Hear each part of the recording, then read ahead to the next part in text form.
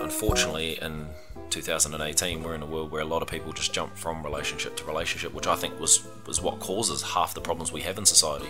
And I think that stems from a place of insecurity of not wanting to be alone, which can be a rough feeling. And that's something I forced myself into uncomfortably, was to be alone and be aware that you're alone, but stay alone. Hey guys, welcome back to the Uncomfortable is Okay podcast. I'm your host, Chris Desmond, and this is a show where we make it easier for you to get uncomfortable. We explore the science, the stories, and the strategies of getting out of your comfort zone so you can find where the magic happens for you. And today we've got an awesome guest for you, Dallas Tahuna. Dallas is a Wellington local. He is a personal trainer, but he's also so much more than that, as you'll find out throughout our chat. So we talk about Dallas's background, growing up in Lower Hutt in Sydney, and then back in Wainui, and we talk through some of the adversity that he's faced throughout that process, including the breakup of his mum and his stepdad, and him kind of becoming a father figure for his two younger siblings. Talk about him getting asked to leave school, going through a series of failures, struggling with his mental health, and what he's worked through in these areas to kind of come to the person that he is today, and to be able to give back to the local community and kind of look to reshape the way that we do mental health and the way that we do physical health and how they're intertwined as well. And I'm pretty excited to see where he takes this and where he goes with it. But some of the stuff that we have a talk about today is around self-awareness and how we can develop our own self-awareness. We talk about relationships and, again, how self-awareness plays into that. We talk about not doing the same shit over and over again. And we talk about Dallas's process for self-reflection and self-improvement as well, and why we need to go uphill rather than downhill. So thank you guys so much for taking the time to have a listen to Dallas and I today. As I mentioned in the last episode, I was honoured to be asked to be an ambassador for Floatwell in Wellington, which is a float pod centre. Sam and Kevin are amazing people. So if you guys want to go down and do a float, or if you're interested in floating, pop in and see them, or go online, floatwell.co.nz. If you use the promo code Chris, you'll get 15% off a casual float if you want to test it out. So make sure to go and check them out, floatwell.co.nz. But thank you guys so much for getting uncomfortable with Dallas and I today. Dallas, welcome to the Uncomfortable is Okay podcast, mate. How you doing today? Yeah, good. Nice to meet you. Yeah, you too, bro. Thanks for coming up on a slightly horrible Wellington day. Yes. But they haven't been great for the last month or so. So it's all right. But you don't live in Wellington for the weather, eh? Nah, not at all. Not at all. Cool. Dallas, just to kick things off, mate, can you give us a little bit of background about yourself? So where you were born, where you grew up, were there any kind of big formative experiences when you were younger that have kind of shaped you as the Dallas you are today? I was born here in Lower Hutt, Wellington, Lower Hutt Hospital. At the time, it was just me and my mum. My mum had me real young, just turned 17 when she gave birth to me. So, I mean, not that it has any effect on anyone at that stage, but I'd say that'd be the first point of any sort of adversity or any sort of discomfort around building a stable home. Grew up in local Lower Hutt for the first 6 years of my life, and then due to the environment being, I guess, surrounded by negative role models or negative behaviours, with local gangs and things as such, my mum decided to up and move me and her partner at the time to Sydney, Australia. I spent the next 8 years in Australia, living in Sydney with my mum and my stepdad.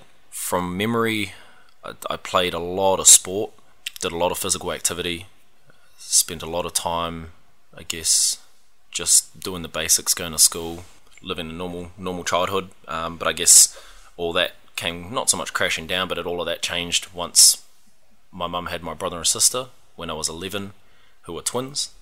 And then from that point forward, it started getting a little bit harder. When I was about 13, my mum and stepdad at the time had split, and it was probably not the prettiest of splits, I would say. That kind of forced my mum, myself, and my brother and my sister to move back to New Zealand. And I would say that was probably the first, from memory, heavy experience of adversity that I'd felt for the first time. So you're about 13 years old at the time, and you've 12 got turning 13. Yeah. 13. And you've got some younger siblings that are kind of 2 or 3. So you've got you kind of had the grasp of the situation pretty much, but also the sort of the responsibility almost that you feel that you need to look after your little brother and sister. That was exactly it, bro. That was exactly, and so because of that, we moved back to Wellington. We ended up actually moving to Wainui because my brother and sister's dad, his whole family live in Wainui. So we thought as a support network that would be the most logical decision to do, is to move to Wainui. And you're right, I was forced into a position where I had to be not just an older brother, but now I guess the man of the house, as a boy. So I did a lot of things that I probably shouldn't have been doing at the time, like, you know, feeding my brother and sister, changing nappies, all that sort of stuff. I learned all that really early. And then to go from a school in Sydney, which was a very strict Catholic school, and then to come to Wainui High, which was the complete opposite, that was a bit of a wake-up call. And especially the environment itself is very rough. It's not like Sydney where it's all about, you know, outdoor activity and sunshine and beaches. So to go from that to, I guess, a lot of fighting and violence and drugs and alcohol, it was just a massive wake-up call. And then in conjunction trying to adjust to the shift of moving back to New Zealand, I would say I was probably just thrown in the deep end, really. Not by choice or anything, and it certainly wasn't obviously my mum's fault or anything like that, but that was just the circumstance I was presented at such a young age. And also it kind of reinforced my pact with my brother and sister, you know, to not only just be their brother, but I guess like a dad figure. And so a lot of pressure on me to do well at school or at sports or whatever it was. Yeah, that was pretty rough transition. So when you say a lot of pressure to do well at school and at sport, was that external pressure from other people on you, or that internal pressure that you felt hey, I need to go and make something of myself here? Probably mostly an internal pressure, knowing that, you know, my mum had just pretty much gone through hell over the snap of 2 weeks, and then I've got to like pick up my game to support her and help her out. That was pretty hard, especially because I was at an age where I probably thoroughly didn't understand what was going on, and also probably didn't even want to accept what was going on. So I lived in resentment for the next year or two towards my stepdad, sorry. Mostly, resentment, guilt, and borderline hatred. I just remember the first 2 years being here, I hated it. Was often bullied at Wainui High for being the new Australian kid with the accent, not just verbally as well, both verbal and physical. And then to go home and then, you know, have to help my mum out with the twins and stuff. Yeah, it was probably just a real rough transition. Was there anyone that you talked to at that time about what you were going through, or you just kind of kept it all inside? Yeah, I probably wasn't as open back then, so I didn't talk to anybody. I just kind of kept it all to myself, and because I didn't really have any close ties here, did feel like I was on my own. And I understood that my mum was busy with my brother and sister and trying to, you know, look after them and build a new home for us and all that stuff, so I kind of just left my mum to her own devices and try to do my own thing. But because she spent so much time with them, it often left me by myself to just do what I wanted, whether it be roam at night and I guess get up to mischief and get into a lot of trouble, especially with things like police and teachers and all sorts of stuff. I guess it was pretty hard, and that kind of led to me also leaving school / getting kicked out early. I left school at the end of sixth form, so I think that's like year 12. Yeah, I think so. Yeah, I was only just 16, so I was asked to leave by the principal, and I was given an ultimatum to either get my shit together or or go and work. And so straight away I had to go from being a kid to an adult, and from that point on it was just nothing but up and down, really, I guess, with trying to adjust to that. Was it kind of an easy decision for you to make? Just say, no, actually, I don't want to keep trying with school. I just had enough. I'm going. Yeah, it probably didn't help. I had a shit attitude, but yeah, it was a very easy decision because I knew I wasn't doing very well at school. I was only going there just to hang like everyone else does, hang out with mates, eat your lunch, play some rugby, and then leave. But I was often hardly at school, or I'd always turn up late, so that's what led me to being asked to leave. So I went straight into going to course, studying building because my friends did it. But yeah, that was also another fail. So from the moment I got asked to leave high school, it just felt like a series of fails after that, one after the other, for the next 2 years, I would say 3 years. Yeah. And why do you think you kind of got into that series of failures? Just I would boil it down to my attitude. As I look back, I probably felt self-entitled, to be honest. Playing the whole woe is me card and like, this happened to me, I don't deserve this, I should have better, expect better, etc. So I think it was just a matter of my attitude as well as immaturity that led me to a lot of the dumb shit I did between the ages of 16 and 20. But obviously I wouldn't change it now because hindsight is obviously... Oh yeah, and I think it's with that stuff is like whatever you go through, you have that experience at the time, and if you take the opportunity to use it as a teaching experience as well, which you don't always at the time, especially if you've got that I'm entitled attitude going on, and I've been there, and I've kind of had that as well, that you don't realise that at the time, but kind of you're slowly learning from it, and then actually when you look back later on that, you think, oh shit, I was doing all of this stuff that kind of wasn't serving me. I couldn't really see that at that point in time, but I can take that information now that I know a little bit more and I'm a little bit more self-aware, and kind of utilise it to sort of shape my direction a wee bit more too. Yeah, that's exactly it. That's exactly how it played out too. I mean, as I look back on it now, it just felt like a whole big blur. But as I start to sift through some of the memories, it was just little things like hanging out with the wrong people, going about things the wrong way, straying away from what I was supposed to be doing or what I was told to do. Pretty much just what I assume most teenagers go through, but I probably pushed it to the extremity on some occasions. But I guess, it was a good learning experience, but things probably didn't start shaping up for me until I started realising what I wanted to do in the sense of, because I originally wanted to do youth work as my first career pursuit in anything, and I mean like a real awareness around what I wanted to do. And so from all my experiences of doing holiday programs and looking after kids at the Valley Indoor Netball Centre and all these accumulative relative things lead me towards wanting to do youth work. And I remember the day I went to go enroll for that course, but it wasn't available at the time, and spontaneously I just decided to do a sport and recreation course at the lowest end, and it's been since that point till now I've stayed with the same career path, I'd say. Yeah. So it was kind of a slowly coming to that realization over time that was something that you actually wanted to do, yeah, and definitely. That you were kind of passionate and excited about. Yeah, exactly. Because I mean,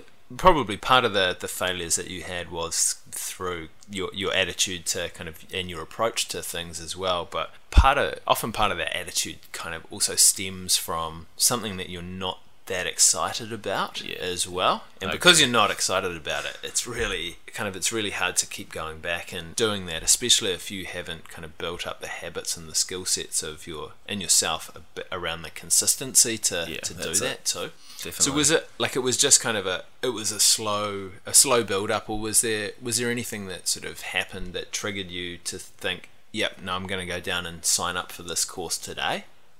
Well, actually, when I was growing up in Aussie, a lot of my sports surrounded rugby or rugby league.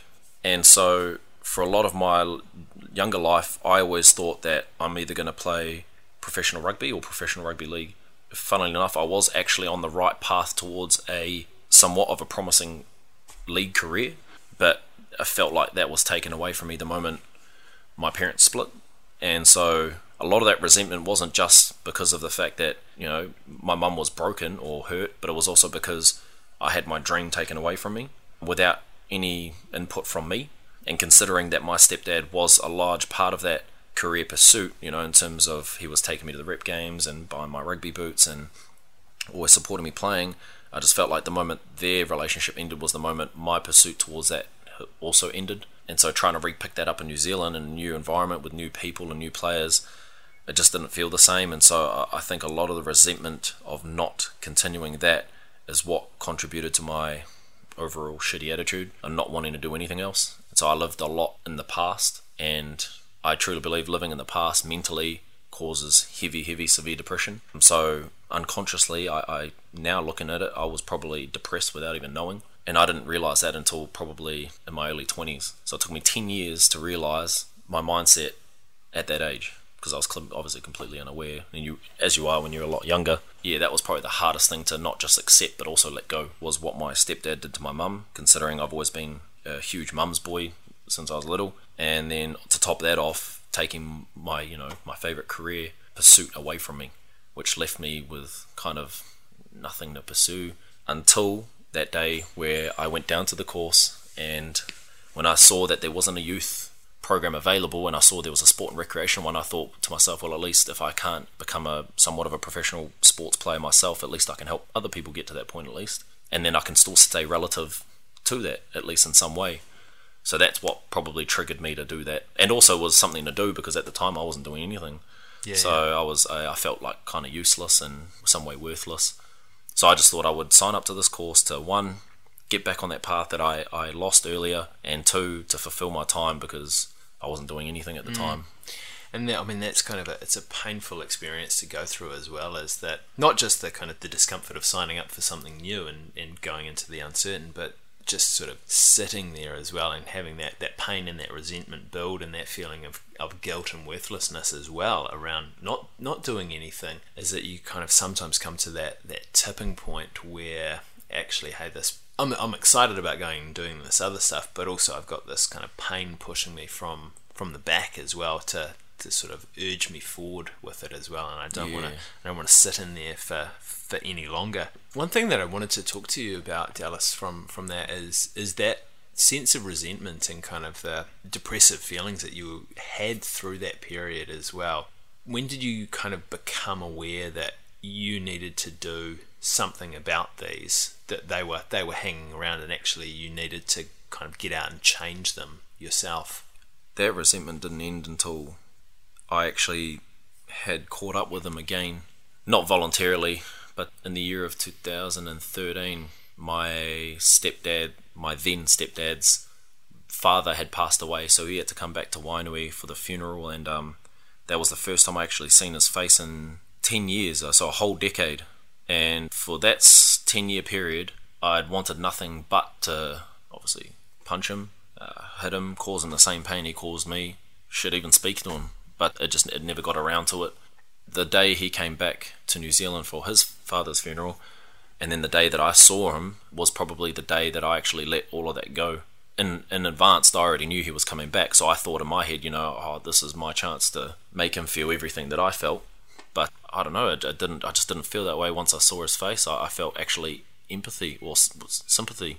I felt sorry for him, because I knew right then and there, once I saw his face, that was the first time I'd ever consider myself a man above him, because obviously this is a guy that raised me for a lot of my life, and then to finally stand in front of him man to man, I felt like I was more of a man than him at that time, and I was only 22 and he was 44. So yeah, I felt sorry for him, and I had my brother and my sister on my sides, and they're supposed to be his, they are his kids, but I just felt this feeling of, you missed out on raising these kids, and that is something you'll probably have to live with for the rest of your life. Whether that bothers you or not is up to you, but at least I know that I've done your job for you, and that deep down I'll always know that despite all the upbringing from him, he was never a real man that I thought he was. And so actually a lot of that pain and a lot of that experience is what pushed me to do what I do today, to one, not be like that or be like him, which is a common stereotype in New Zealand, especially for Māori men, and to be a real man. And by real man, I mean like a family man, a working man, an honest man, which is there's not a lot of these days. So I would say that's probably how it affected me most. At first, negatively for a long time, but as self-awareness and maturity started to develop, it then became my drive or my fuel for my career path, I guess, yeah. Tell us, how's your self-awareness developed over time? And is there anything that you kind of do to work on how self-aware you are? I often get told a lot by my friends that I overthink things, or I think too deep, or I overanalyze a lot of things, but in all honesty, I think a lot of that is actually self-awareness. It's you self-evaluating yourself, reflecting through your actions. I mean, yeah, it can cause scenarios in your head that may not exist or whatever it may be, but I think truly thinking about what you do, how you do it, why you're doing it, and on a consistent basis is what helps you create self-awareness. And granted, you'll make mistakes through that process where you will overanalyze things or overthink things that don't exist, but I think through that trial and error starts to become this self-enlightenment where you start to analyze your actions before you do them, and you start to consider why you're actually doing anything, really. And so that's how it developed for me, as well as obviously, learning and reading and studying and all that self-development stuff along with it. So I would say that's probably the biggest thing I've taken away is all the crap that I've been through has helped me realize, the priorities in life, I'd say. So what's important and what's not important. And I think self-awareness is something that isn't really understood or isn't often talked about, especially at a young adult's age, where I think that's probably where it should be, or even younger, I would say, like at high school would be ideal. Yeah, and like I kind of had a similar journey, I think, with developing my self-awareness as well, as that, like, you start out and you just kind of start kind of becoming aware of your thoughts and what's going on, and then start kind of asking yourself questions around that. And sometimes that's pretty uncomfortable actually as well, is asking yourself that question, and because you don't like the answer that you get back from it. But the trick is to kind of keep asking yourself those questions, and often asking the same question over time as well, because each time you ask it, you go a little bit deeper, you get a slightly different answer from it too, and it kind of just helps you understand yourself a little bit more. But kind of starting off with that, just kind of watching yourself, asking yourself questions, and then you kind of reach a tipping point actually where you have a bit of self-awareness, and you know your values and the way that you want to live, and kind of how you want to step up and be a real man, and what that means to you, and what's important with that, compared to sort of sometimes what society sells us is a real man. But once you kind of reach that point where you start to understand yourself a little bit more, you can set those values for yourself, and you can start to kind of base your proactive decisions and the way you want to live your life on that stuff that you've learnt about yourself. And that's when it starts to get a little bit more exciting and interesting. I think self-awareness, defined for me is the ability to logically criticize yourself. So I think if you criticize yourself and then that you take that to heart, and then you start hating on yourself, that's not self-awareness. That's negative self-talk. That is, you're putting yourself down, then that's not healthy, obviously. I truly believe self-awareness is when you're able to look at your actions or your behaviors, analyze it, evaluate it, and honestly, and then go forward with that information and adjust it if it need be. A good example would be, if you've just gotten out of a rough relationship and you need to spend some time thinking about that relationship and how it did or did not work for you, what you did right and wrong, what she or he may have done right and wrong, and then to honestly answer the questions to yourself without bashing yourself. But you have to be honest. You have to remove the ego part, and you have to fully be honest and say, this is what I did wrong, this is what I did right. Now I know what not to do in the next relationship, that if I do get into one. I think once you've done that self-reflection and evaluation, then you can start working on yourself, and that's when the self-development now kicks in. And unfortunately, in 2018, we're in a world where a lot of people just jump from relationship to relationship, which I think was what causes half the problems we have in society. And I think that stems from a place of insecurity, of not wanting to be alone, which can be a rough feeling. And that's something I forced myself into uncomfortably, was to be alone and be aware that you're alone, but stay alone, and not go out and pursue girls or anything really for the sake of comfort. So it really was a good self-awareness experience, I would say. Yeah. That's really interesting. And I think in the society that we live in at the moment, there is so much going on, and kind of you're sold the idea that to be happy, you need a partner to be happy. That actually it's no wonder that people go out and just kind of pursue relationship after relationship, but without taking that time and without taking that space to understand what it is that you're looking for, and also to understand what it is that you need to be able to do to make yourself a better person to engage in relationships, then actually that cycle just kind of repeats itself over and over and over. And it's taking that time and taking that space. It's hard sometimes, definitely, because you think, I just need to get there now. But with if you just jump straight into the next thing without stopping to analyze and stopping to think, then you're probably going to have a pretty similar outcome to what happened last time. That's exactly right, and that's it. And you're just jumping from boat to boat, repeating the same things without actually thoroughly realizing I'm just doing the same shit over again. No, it's no wonder that I can't get into a better routine or have a better relationship with people or whatever it may be. And it's like anything else. If you don't analyze, if it's sports, and you're constantly making mistakes or errors in the game or in training, you can't keep jumping from game to game doing the exact same thing. You literally have to take yourself away from it and analyze what you're doing wrong, and again remove that ego and say, oh look, maybe it's me that's causing the problems or whatever it may be, and then to attack it properly or to approach it differently. And so that's probably something I've learned the most out of in terms of relationships, is the self-awareness. I think a lot of my self-awareness came through that stuff, through the adversities of dealing with post-relationship breakups. Yeah, I would say. When you step back and step kind of away from a situation and get into that self-awareness, self-analysis mode, do you have some common questions that you ask yourself, or common kind of thought patterns or processes that you go through in terms of how you kind of structure what you're looking at from a situation? I guess, I never thought about that exactly until now, and now that I am thinking about it, I would say it would be like a process of grief. Do that first, which is probably the first step that most people skip past, is that they try to soldier on through the feelings and then, keep busy with work is often the alternative. Keep busy with gym or training. But I think it comes in the process of, and in order, grief, to get rid of all the emotions that you may be feeling, anger, sadness, whatever it may be, guilt, and then to go through the processes. So self-reflection, to understand the whole relationship, start to finish, how it started, how it ended, the best times, the worst times. Self-evaluate, and I do this for me. So if it was like in my own experience, I would self-evaluate my actions and where I went wrong and what I also did right, because you also have to be proud of some of the good things you do. You can't always just focus on everything you did wrong.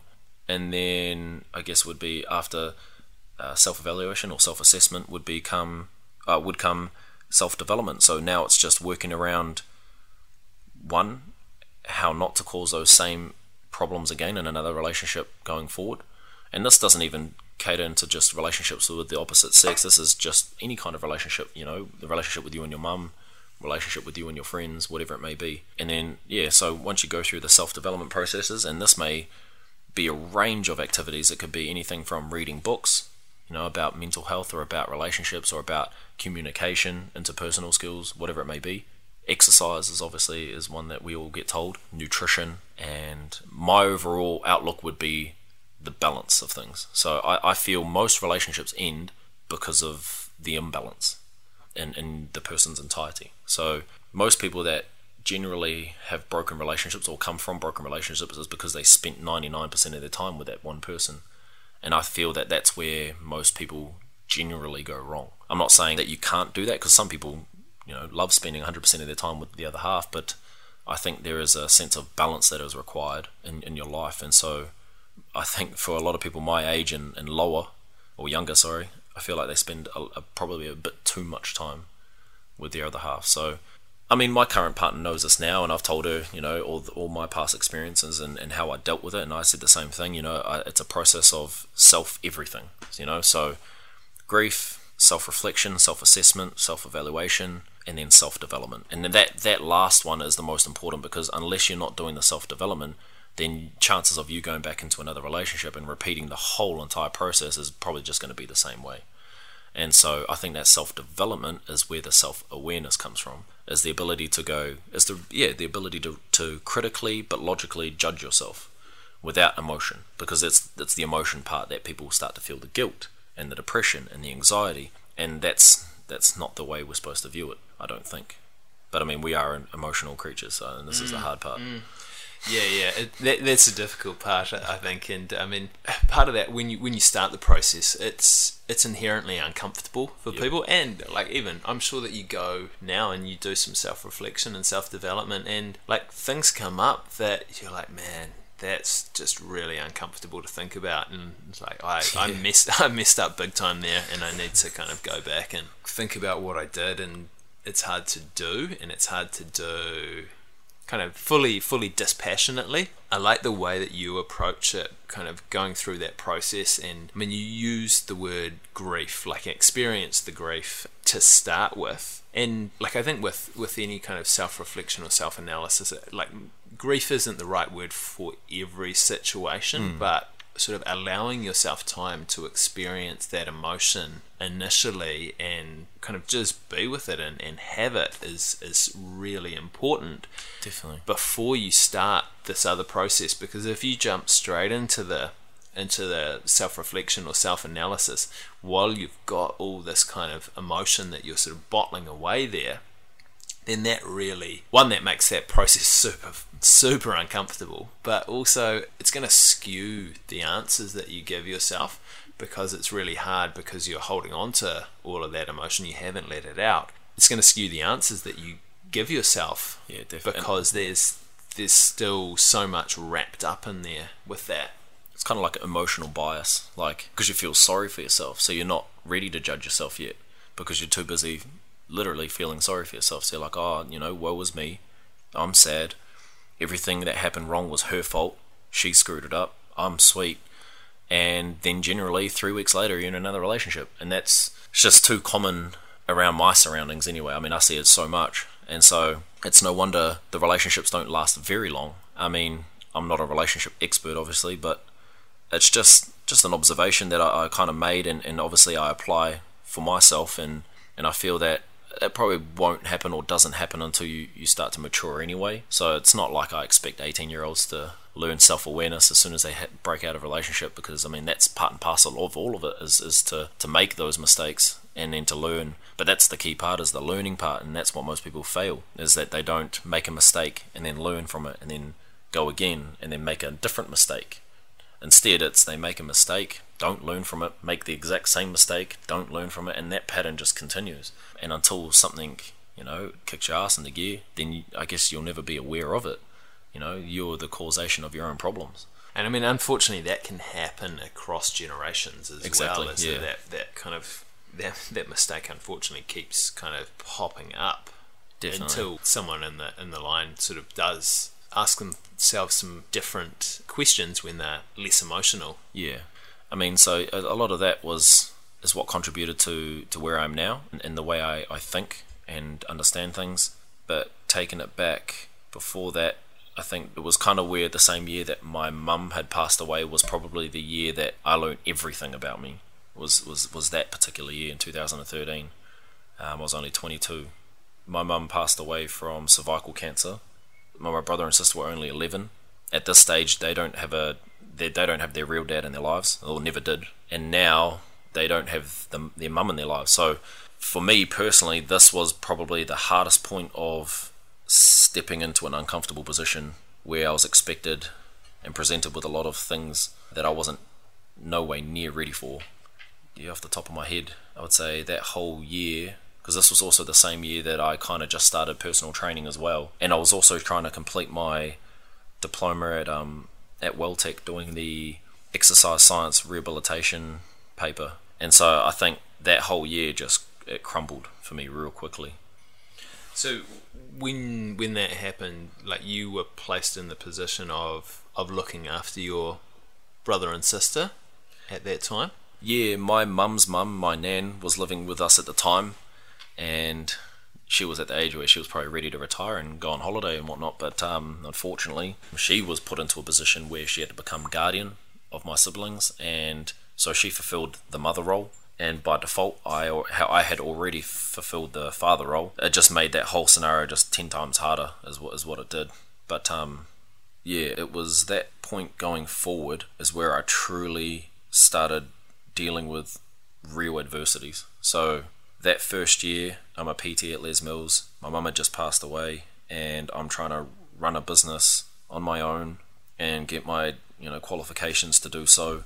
And I guess my mum passing away, I was actually quite motivated actually to do well and obviously to make my mum proud and whatnot. And that whole year went pretty smooth. It wasn't until the next year that it all kind of crumbled. Dallas, I mean, when that happened, how did you get through that situation? Like, what were your thought processes, or what were some of the actions that you took to get through that? I guess my thinking processes was, if my mum was here, she would want me to go uphill, not downhill.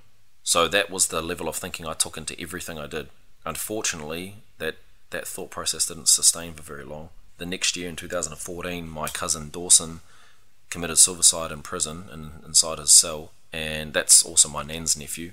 And it was that passing, or that death, that kind of properly triggered my mum's death the year before. And so that's when the true depression, the true grief, and everything in between kicked in. At the time, I was with my ex-partner, so she was in a new environment. I mean, she's not from here in New Zealand, she's from overseas. And so she had to deal with all of this new experience within my family. So dealing with my cousin's death was hard in the sense that it wasn't now just my mum, it was my cousin. And on top of that, it just felt like everything around it was kind of crumbling. I quickly turned to drugs and alcohol really fast. I remember distinctly in 2014, I would often in and out go out of binges without even kind of realizing it.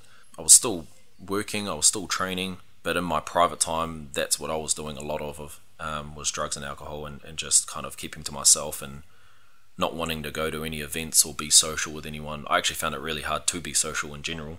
Talking to people was I found extremely impossible.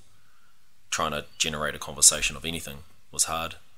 So because of that, and because of my depressive, I guess, demeanor, I didn't want to put myself around other people and bring them down. So I thought the best thing for me would just be to shut myself off from everybody else. So for the next year and a half, in conjunction with still being with my partner, I spent a lot of time, if not with her, alone.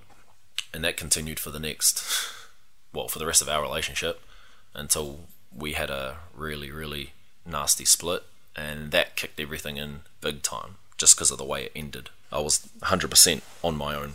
I think a couple of months after we split and then she moved back to her home country, I unconsciously spent a couple of months on my own, locked in my room pretty much like a jail cell, binge drinking, binge drugs, and literally just probably feeling sorry for myself.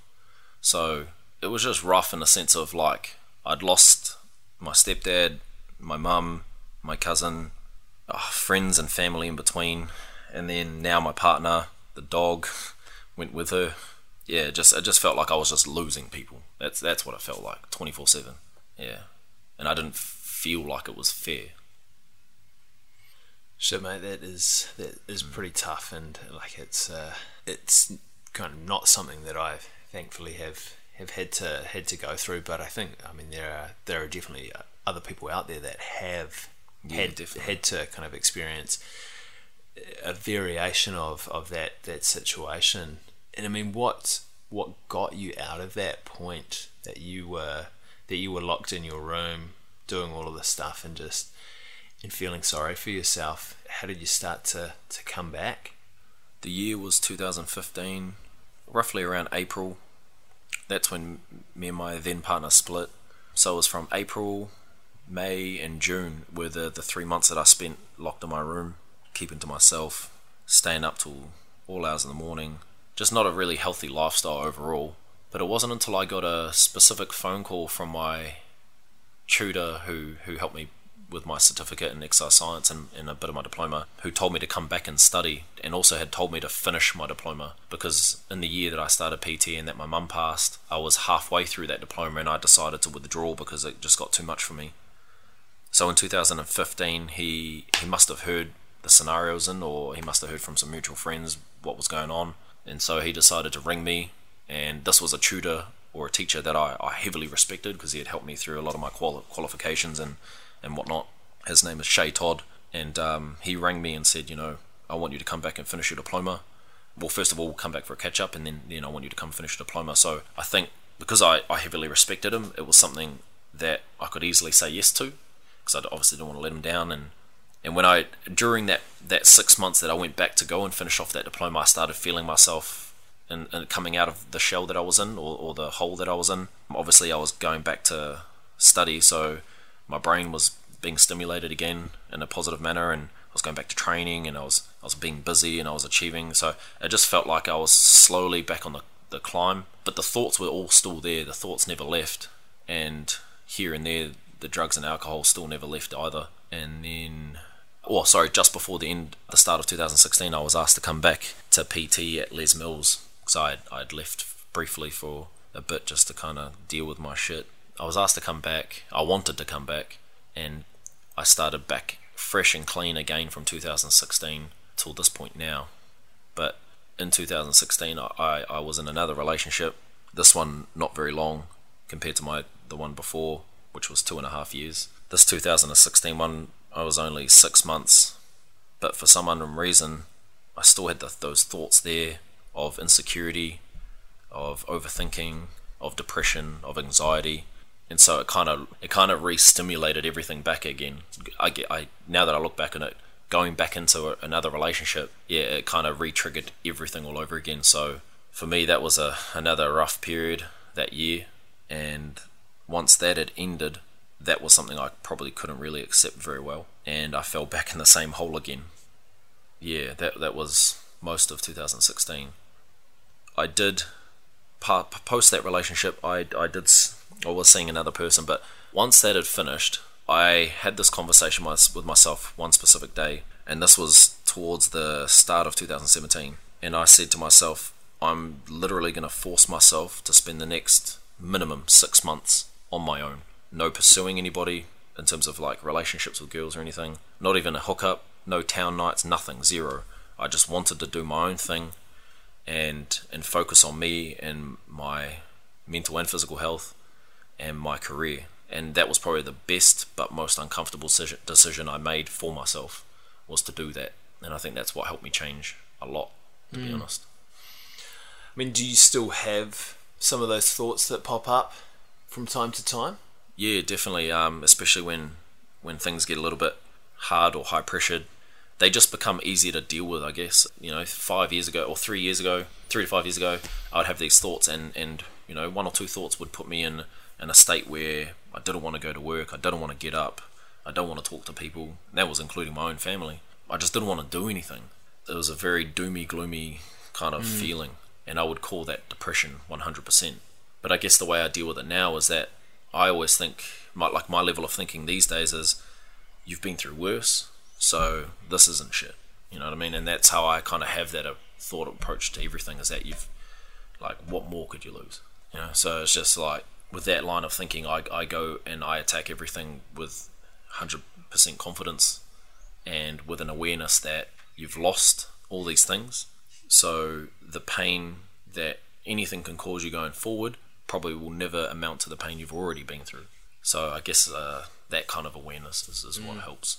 Yeah, and I think like with that over time, as we talked about earlier, you kind of develop these new skills and this new awareness around yourself about kind of what's worked to help manage these, or help kind of work through these emotions previously, and you kind of constantly sort of refining the way that you approach them. And I mean, yeah, stuff comes up that triggers you, and usually it's shit that we don't expect. Definitely. But kind of having worked through this stuff beforehand and kind of dealt with all of this discomfort, that actually stands you in really good stead to deal with any stuff that comes up in the future, because you have put this work in and put this time in to train yourself to do it. And like it's not something that you would wish on anybody, but every time that you go through something uncomfortable and you and you kind of work through your process and learn from it,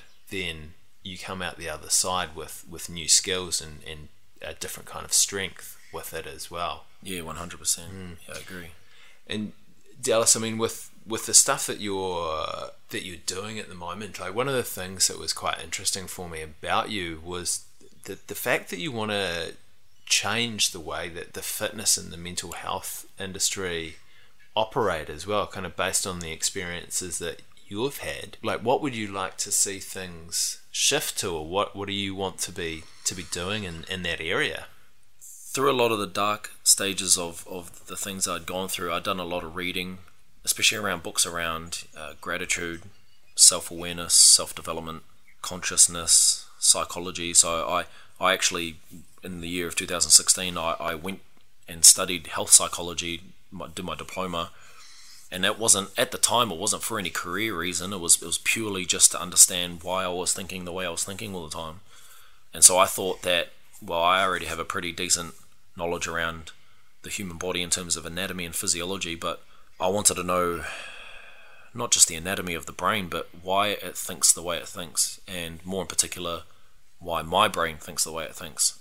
And that was, funnily enough, that was the year that I got told the most that I overthought, or I overanalyze everything, and it's because I truly did. I think a lot, and probably too much, but I guess it beats not thinking at all. Yeah. So yeah. That led me to a series of learning about gratitude, and it wasn't until I came across the study of the law of attraction, which there was a book and a documentary about called The Secret, and I read that quite a bit, and that fascinated me quite a lot about the way you think. So once I came across that, I delved deep into it.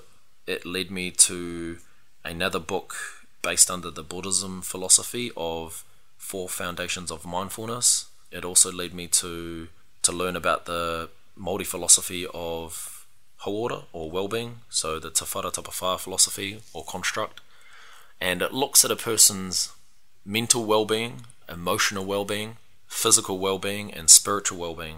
And I think all 4 of those foundations are so critical in life, yet majority of people don't even know they exist, or don't even know that that's a thing, and secondly, they don't implement it into their own lives as such. So we live in a world, it's 2018, everything's done through social media and technology, and it's such a fast-paced world and with so many distractions that I feel the only level of success or achievement that people give themselves is if it's a career. You know what I mean? As if they're earning good money. I mean, these days you're deemed successful if, you've got a good, stable job, you've got a lot of money in the bank, you've got nice materialistic possessions, and you may have a girlfriend, and that for a lot of people is a complete life, and I think it's just utter bullshit, because I've met so many people that are extremely financially well off, have a partner or kids or whatever it may be, are super intelligent and are good at their chosen profession or sport, and are still unhappy, and it's because there are things missing in their lives that they're just unaware of, and lack of awareness, I should say, comes from a place of being way too busy to even consider it. So busy chasing a career path or a goal or a dream that they often forget that there are other areas in their life that also need attaining. So with that being said, I try to consciously every day live my life in a sense of, am I attaining to the physical needs of my body? So I exercise and I try to eat, relatively healthy. Personal hygiene is a huge one, proactive healthcare. And then the other one is looking at the emotional health. So their interpersonal relationships with people healthy, and that you're speaking to people that are closest to you about what matters to you most. I think the foundation around mental well-being should be around self-development in the sense of learning, so you're constantly always stimulating the brain. And lastly is your spiritual foundation or well-being, spiritual well-being, so looking at your beliefs and your faith, and I guess what you see is the end result after life, whether it be Christianity or Buddhism, or even if you're an atheist but you find some sense of spirituality within Mother Nature. Whatever it may be, is it should resonate with you, and it should resonate with you without even trying. It should just be fluent. And so so for me personally, it's that whole foundation on gratitude. It's that gratitude practice. And I'm not a religious person per se, although I have experienced the life of Christianity when I used to go to church with my cousins, or Catholic when I used to go to high school in Australia, a bit of Buddhism, but I just felt none of them resonated with me. So gratitude for me is a huge thing. It's what sets the principle of everything I do, and I try to generally start the day with, this is what I've still got left, rather than this is what I've lost, because that was my mental approach to everything, or that was my thought processes. I've lost this, I've lost that, I've lost this, and it just wasn't helping anything. So I redirected my energy and started thinking, well, I've still got my grandmother, I've still got my brother and my sister, I've still got a roof over my head, I still have a bed, and there are a lot of people in this world that don't have any of those. So already that would put me in a good buzz, or a good attitude. And then when you've got that good attitude, then you can go do the shit that you're supposed to do in the daily with enthusiasm, and generally when that happens, you actually complete things. However, on the other spectrum, trying to do things when you're feeling sorry for yourself and depressed 24/7, nothing gets done. So yeah, that first one, gratitude, was the one that I think truly shifted everything for me. Yeah, is learning about the word, the definition, and then the practice of it. And the thing is that that practice never ends. I believe it'll be an ongoing practice for the rest of my life, and something that I would love to teach other people too. And this is what comes back to the fitness industry today, is that it's so commercialized around image and what is hot and what is not, and what is expectation. And I just think it's the physical aspect of that is not nearly as important as the spiritual and the mental side of it.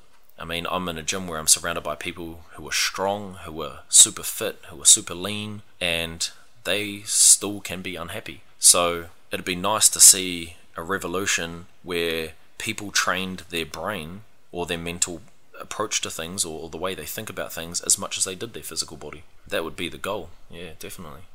Yeah, that's very cool, man. I completely agree with all the stuff that you're talking about there. I mean, the gratitude is it's an awesome thing to do, and like all the studies out there that show, actually, if you spend 2 or 3 minutes, that's all it takes. Yeah. Talking about or thinking about what you're grateful for, actually, you're a much more positive person on a daily basis. And I think, like, in terms of what you're talking about, in terms of kind of training your mental well-being as well as your physical well-being, utilizing these different principles and kind of looking at things in more of a holistic approach is super important.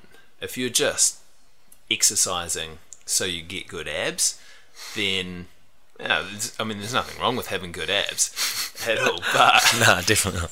If you just do that and you kind of just take a reductionist approach to it, that, hey, I'm going to do this, and this one thing is going to make me happy, rather than looking at all of these pieces of the puzzle that are important for my general well-being and happiness, you get too focused on one thing, and you usually attain it, and often you will attain it, but you're not happy when you get there. So it's kind of that complete picture and complete package that you're looking for.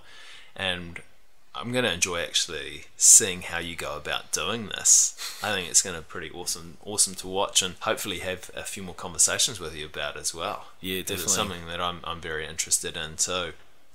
Dallas, I've got some questions, mate, that I usually ask everyone towards the end of the chat. The first one is, what was the last uncomfortable thing that you did, and how did you get through it? A lot of people probably laugh, but it was actually agree to go to university in general.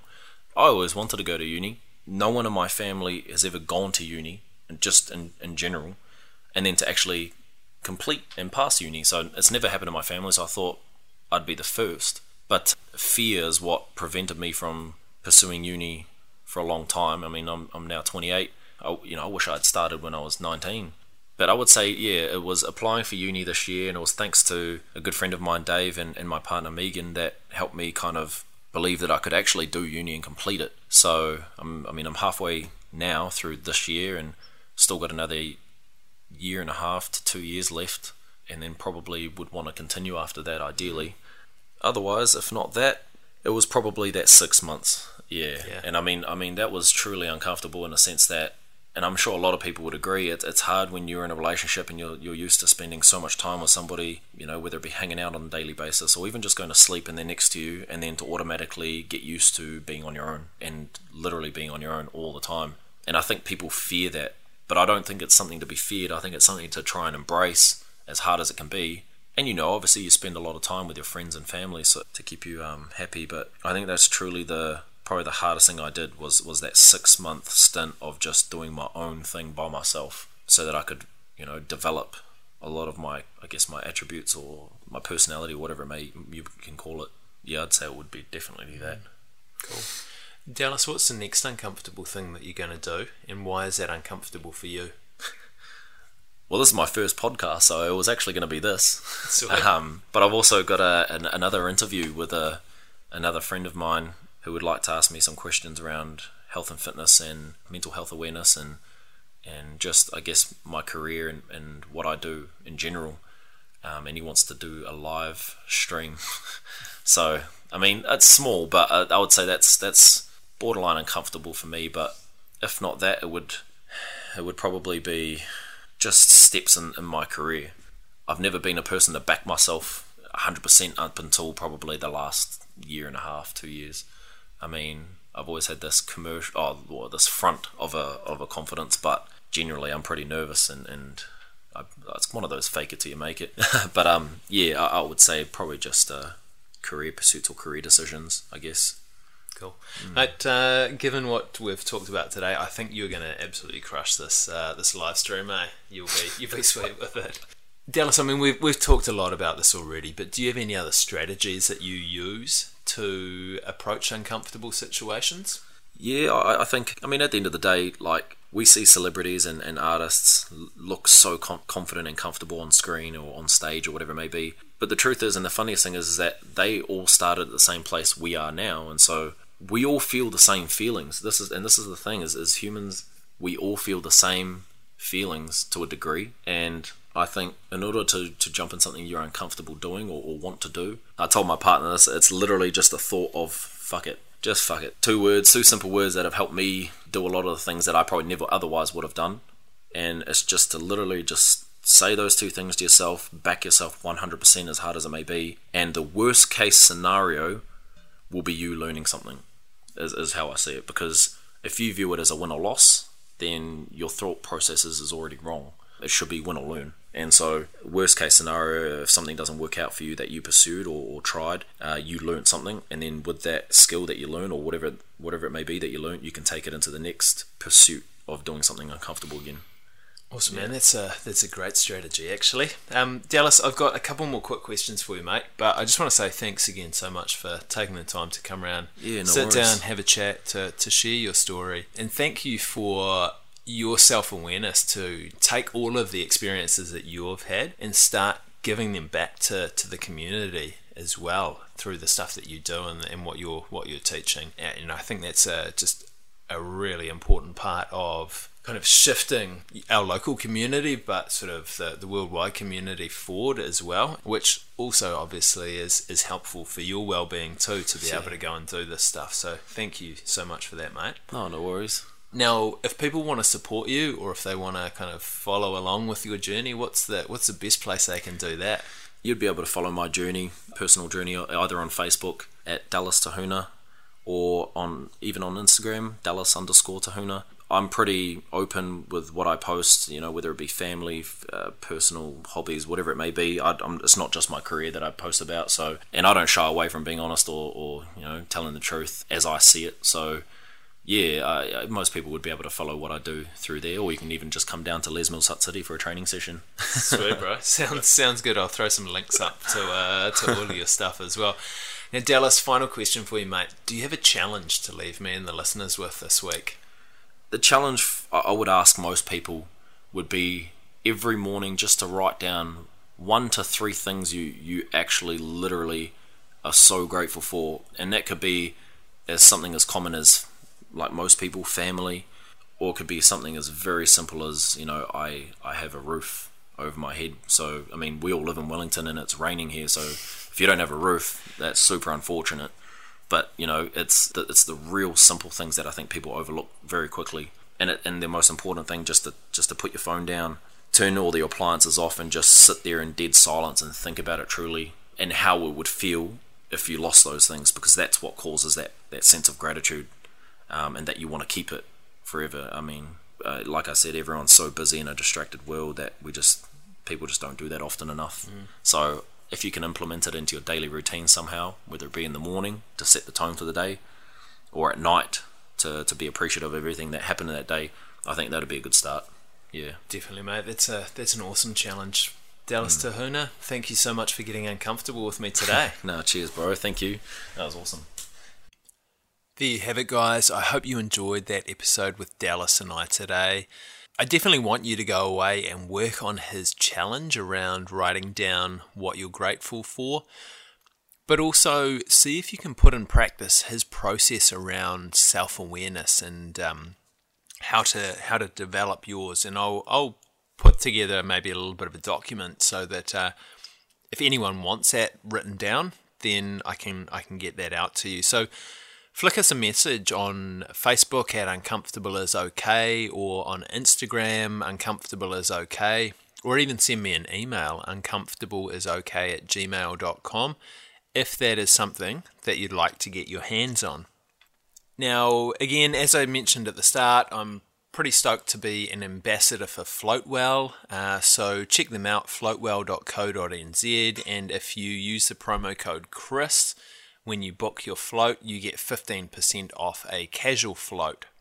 If you like what you heard in this episode, and if you think it's going to be valuable for some of your mates to have a listen to, I'd love it if you wanted to share it out. It just helps get the message that it's okay to be uncomfortable and deal with that stuff, that everyone goes through it. Gets that message out to a few more ears and hopefully helps a few more people out. I hope you guys enjoy the rest of your week, and as always, thank you so much for getting uncomfortable with me today.